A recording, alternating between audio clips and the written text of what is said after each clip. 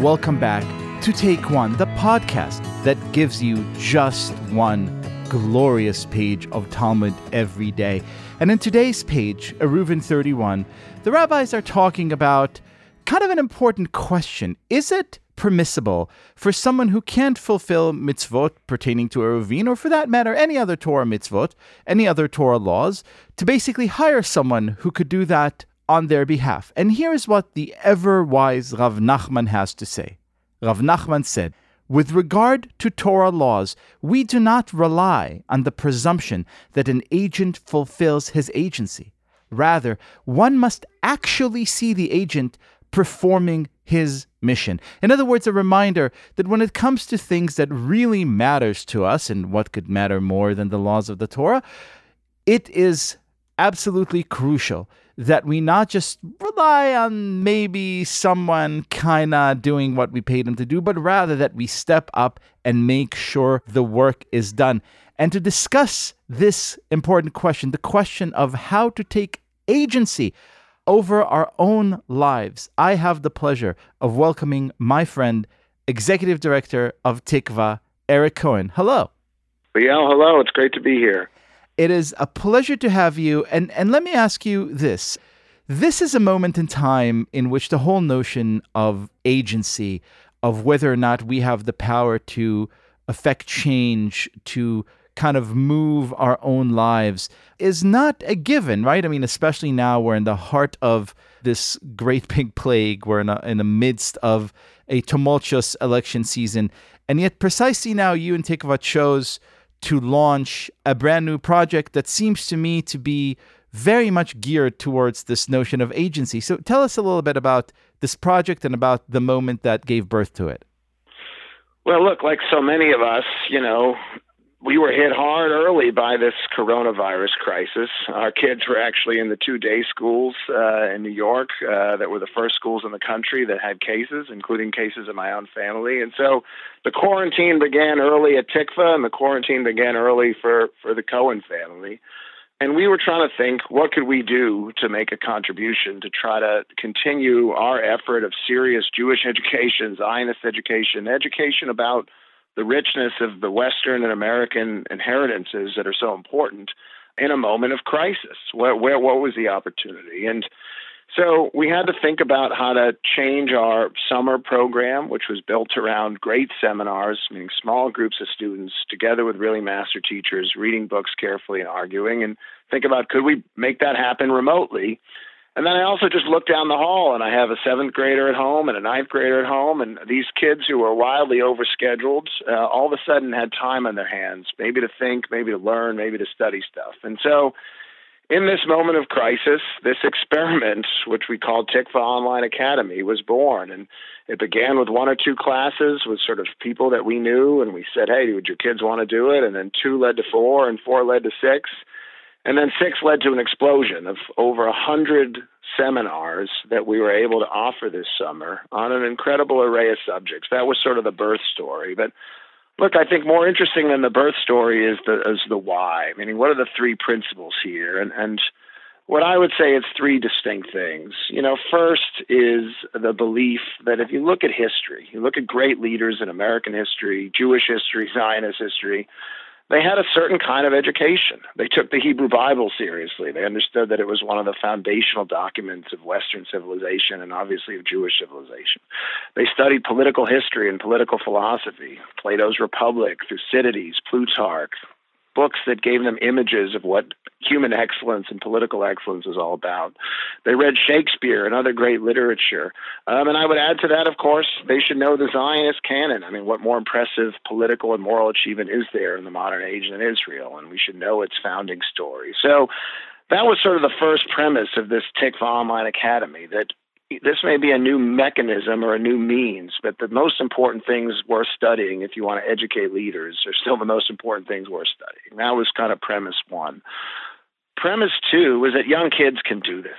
Meaning we started classes as young as 7th and 8th graders, and they're reading Homer and comparing it to the Bible. We did a course for 9th graders on Israeli military strategy.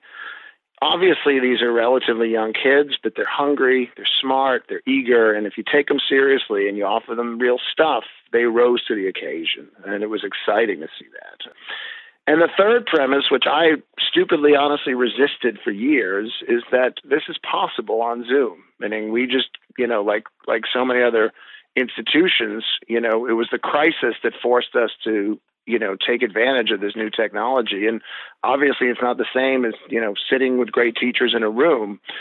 But boy, it was amazing to watch what 12 grade students, even on a screen with important books and a great teacher, could do through Zoom seminars. And so those are the three ideas that gave birth to this. And now we're excited to see it continue into the fall and to see if we can bring together hundreds and hundreds of smart Jewish kids around the country and really around the world to learn the things that count. So look, one of the things that always struck me, I spent a lot of time but reporting on education, especially in college campuses, and also traveling and talking to young people. And one of the things that always struck me is that whenever you would meet a very young person, a high school student or a college student who struck me as particularly eloquent, particularly thoughtful, particularly motivated and committed, almost inevitably at some point you would learn that that person went through one of Tikva's programs. And it seems to me that the difference, and this is very apropos of our topic today of agency, was that these kids, it's exactly as you said, these kids felt able and empowered to go ahead and wrestle and struggle with very big ideas and very big responsibilities, and with the notion that they are expected, despite their youth or maybe because of it, to kind of step into the fray and play their part in our collective civic drama. So do you think that this new offering, this new academy is going to enhance that? Look, I think it's tremendously exciting for a couple of different reasons. One, we had never worked with kids younger than 11th or 12th grade before. And now we've started working with kids in 7th and 8th grade. And so you have a gateway into this world of Jewish ideas, Zionist ideas, much younger. And that means you're forming their intuitions, their aspirations, their intellectual interests at an earlier age. That's very exciting. And this new means, I think, is going to make that possible. But it is also, on the other side, a way to keep thinking and working with some of these great kids that we've been able to have in these intensive summer programs. Meaning once they come together for a summer, they read and think and argue, and they build friendships and relationships. Now you have a way through Tikva Online Academy for them to continue learning and thinking together. And so, look, I think it's ironic, people have called me now, I'm like the prophet of Zoom, that I'm like a great apostle of this. And it's ironic because in a past life, I actually started a magazine called The New Atlantis that raised a lot of deep skeptical questions about the problems of modern technology. And those questions are real. But we're living in one of the great moments of disruption in education. And you've written powerfully about some of the problems in our colleges and universities and even high schools in terms of the, there's certainly pockets of excellence here or there, but there's also an intellectual and ideological wasteland that has corrupted many of our colleges and universities. And if we can build a serious intellectual alternative, in groups of 12 kids at a time, but then getting to scale to reach thousands of young Jews, I think we can prepare them to be the kinds of Jewish leaders, whether it's in politics or in the rabbinate or in the academy or in journalism, that American Jewry needs, that Israeli Jewry needs, and honestly, that American civilization needs. Meaning, I think, this is a moment where America is living through a great disruption. The only high-minded answer to the current political crisis we're watching before our eyes is an educational answer, and that's what we're trying to provide. Eric, if I were younger and smarter, I would love nothing more than to be a student. I'm very grateful for this effort, and I'm thankful to you for being our guest today. Well, Liel, thanks for all the great work you've done in making the case for this kind of serious learning. And, smarter, I don't know. But I don't know if you could pass as a 7th grader. So, maybe we'll get your kids soon enough. I couldn't pass as a 7th grader when I was in the 7th grade. So I agree. Thank you so much for being our guest. Liel, it's been my pleasure. Thanks so much for having me.